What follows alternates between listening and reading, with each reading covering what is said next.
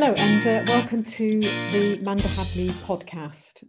Today I'm joined by Peter Burden, who is head of the Family Law Department at Manda Hadley. So welcome, Peter. And we're talking about the effects of COVID-19 and families in particular. So the pandemic has presented significant challenges, I think, for all of us. From the beginning of the first lockdown in March, we've faced the reality, I guess, of loved ones passing, businesses closing, furlough, redundancies. Ultimately, all of this has put a strain on some relationships. Now, family dynamics, Peter, can be challenging at the best of times, but the pressure of spending an increased amount of time at home, whether working from home, children not being in school or other reasons, I think relationships and family life have been put under more significant strain than ever this year. So what I'd like to do is have a chat to you about these effects and how they relate to family matters.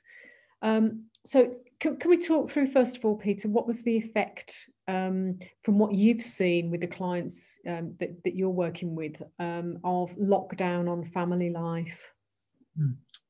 Well, hello, Jo. It has certainly been a challenging year for us all, with the impact of the virus being felt across the world, changing our work, family and home lives. This has put additional stress on marriages, and for those couples whose relationship has broken down, it's obviously presented unique challenges. For many people, the prospect of continuing to live together during lockdown, despite a relationship breakdown, has been an unfortunate reality. Financial stress has also had a considerable impact on our lives this year, with many businesses and individuals impacted by the pandemic, resulting in struggles with personal finances. In particular, couples who have already been experiencing marital tensions may have found the past few months particularly difficult, with the effects of the lockdowns and financial worries adding to an already difficult situation. The breakdown of a relationship can, of course, be a hugely stressful time. Okay, so I guess one of the immediate questions that separated parents could be asking is, what about contact arrangements, and particularly with the relevant restrictions in place? How does that work? Well, to start with, there was a certain amount of confusion with separated parents often taking different approaches. Some parents stopping contact and others being able to cooperate to ensure that contact could continue. The confusion prompted the government to issue guidance to say that where parents didn't live in the same household, children under 18 can be moved between their parents' homes as an exception to the social distancing rules. This was quickly followed by a statement issued by the senior family law judge to confirm the guidance. But what does this mean in practice? Well, what it doesn't mean is that children necessarily have to be moved between homes. Parents should take decisions based on a full assessment of circumstances, such as the health of the child and the vulnerability of others in the household. Importantly, where there is a child arrangements order in place and parents agree to vary temporarily the terms of an order, then it is best to record this in a note, email, or text message to the other parent. If both parents cannot agree on a variation of the terms of an order, but one of them is concerned that complying with the terms would be against advice from Public Health England, then they can decide to vary the arrangements to ensure that the children are safe. But a word of warning, such a decision by parents could be examined after the event by the family court, which expects parents to have acted reasonably and according to current guidance. In practice, where a child arrangements order has been varied so that one parent doesn't see a child, the court would expect alternatives such as regular video calling to be put in place. Informal and agreed childcare arrangements are also allowed to continue for children under 14, and care bubbles have been allowed to form to allow families to share caring responsibilities with another household as long as they are regular and consistent. Okay, so a media report highlighted, and obviously this has been over the news as well, that the impact that a prolonged period of isolation has had on domestic abuse in the UK. So in your experience, what's that been? Well, soon after the introduction of the first lockdown, it became apparent that prolonged periods of isolation had led to increasing domestic abuse instances. And research published by the BBC Panorama programme in collaboration with Women's Aid showed that 2/3 of women in abusive relationships reported having suffered more violence from their partners throughout the COVID-19 pandemic. More than 3/4, meanwhile, said that the enforced lockdown had made it harder for them to escape the abuse, and over 9 in 10 respondents said the pandemic had negatively impacted them in at least one way. The charity Respect also saw a demand from its male victim advice line increase by 65%. Reports of the increase in domestic abuse prompted the government to issue guidance to say that victims at risk of domestic abuse are permitted to leave the home to seek support despite social distancing measures. Refuges have remained open and the police have confirmed that they will provide support to all individuals who are being abused, whether physically, emotionally or otherwise.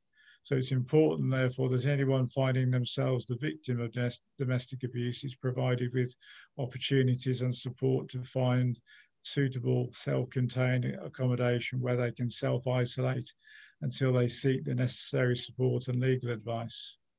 This may mean applying through the courts for a non-molestation order to protect themselves, possibly also for an occupation order to require the other party to leave the property and prevent them from returning. It's also reported that calls to the National Society for the Prevention of Cruelty to Children, the NSPCC, about domestic abuse rocketed by nearly 50% during the first lockdown. Research has also revealed that the lockdown increased the risk of domestic abuse for older people. Such abuse victims are likely to be more dependent on the person abusing them financially or for their care. They will also face barriers for reporting the abuse, such as the lack of physical and mental capacity and the lack of access to digital or other services. Okay, well, I guess this year has been pretty challenging for everyone, but particularly for married couples whose relationship has broken down. What's the effect of this year been on divorce rates? Well, another effect of the pandemic and the lockdowns has been on divorces, of course. Divorce inquiries were reported to have surged following the introduction of the first lockdown compared to the same period the previous year. This is perhaps not surprising, given the lockdown may have caused irreversible tension between couples who were considering divorcing before the pandemic began. Divorce can be a difficult decision at the best of times, and concerns about finances and employment, coupled with the fact that households are having to spend an increased amount of time together, can add strain on relationships. However, divorce is a life-changing decision for all concerned, and so it's important that couples do not go into a divorce lightly and purely as a result of the current situation we find ourselves in. Couples who have already been experiencing marital tensions may have found the past few months particularly difficult, with the effects of lockdown and financial worries adding to an already difficult situation. The breakdown of a relationship can be a hugely stressful time. And with many more people now opting for separation agreements, what do you think the reasons are behind that? Yes, well, as an alternative to divorce, more couples are considering entering into a separation agreement, which is sometimes known as a deed of separation. This can be used where a couple cannot or prefer not to divorce straight away, but wish to record the issues arising from their separation that they have been able to agree between themselves. The agreement can record that a couple intend to live separately, and may also refer to a divorce taking place at some stage in the future. Importantly, the agreement will also usually deal with financial arrangements such as the sale or transfer of the family home and maintenance. Arrangements for the children can also be included in the separation agreement, such as how much time they spend with each parent and child maintenance payments. For a couple are separated but still temporarily live under the same roof, then the separation agreement can deal with short-term financial arrangements, such as payment of mortgage and bills. It can even cover living arrangements within the house. Arrangements for the children can be included within the separation agreement, such as how much time they spend with each parent and child maintenance. However, it's important that certain procedural requirements are met for a separation agreement to be recognised by the courts. With court hearings currently being delayed or being held remotely, there will inevitably be a backlog of cases to deal with, which can delay the conclusion of proceedings. And this is where a separation agreement may be a helpful option. So given the current situation, have you seen a rise in the number of prenuptial agreements being made? Well, of course, the pandemic has had an effect on weddings and civil partnerships, with guidance being issued restricting numbers who can attend, and so resulting in many being postponed. This has had a knock-on effect on prenuptial agreements, which over the last few years have proved to be increasingly popular, providing both partners with security and a practical solution to any future problems that may arise if they separate. Okay, I've been hearing quite a lot in the news about no-fault divorce. So what is that, and how does it affect proceedings? Well, given the additional stress created by the pandemic, many couples may be looking for a quick, clean break with a minimum of acrimony. Currently, a person petitioning for divorce must provide one of 5 reasons to demonstrate that their marriage is broken down irretrievably, namely either adultery, unreasonable behaviour, desertion for at least 2 years, 2-year separation with the consent of both parties, or 5-year separation without consent. Divorces are currently taking between 3 and 6 months, although they can be delayed if a financial settlement can't be agreed. No-fault divorces will mean that there is no fault associated with the divorce, but these aren't due to become law until the autumn of 2021. Okay, so what other options are available then, Peter? And is mediation a realistic option for many couples? This is interesting. Mediation is not only a practical option, but it's still readily available despite local restrictions, because sessions can be arranged via video conference meetings, allowing couples to work through the practical matters that need to be resolved. So if you are about to go through a separation, then mediation can help, as it provides the opportunity to discuss practical matters such as your finances or children in a neutral setting. Couples turn to mediation once the relationship has broken down, not to get back together, but to sort out the practicalities of a separation or divorce without a bitter court battle. With the coronavirus pandemic having a significant impact on many aspects of our lives, including childcare and finances, mediation could help you to find a solution that helps you to retain control of the separation process. Well, you might ask, what are the benefits of mediation?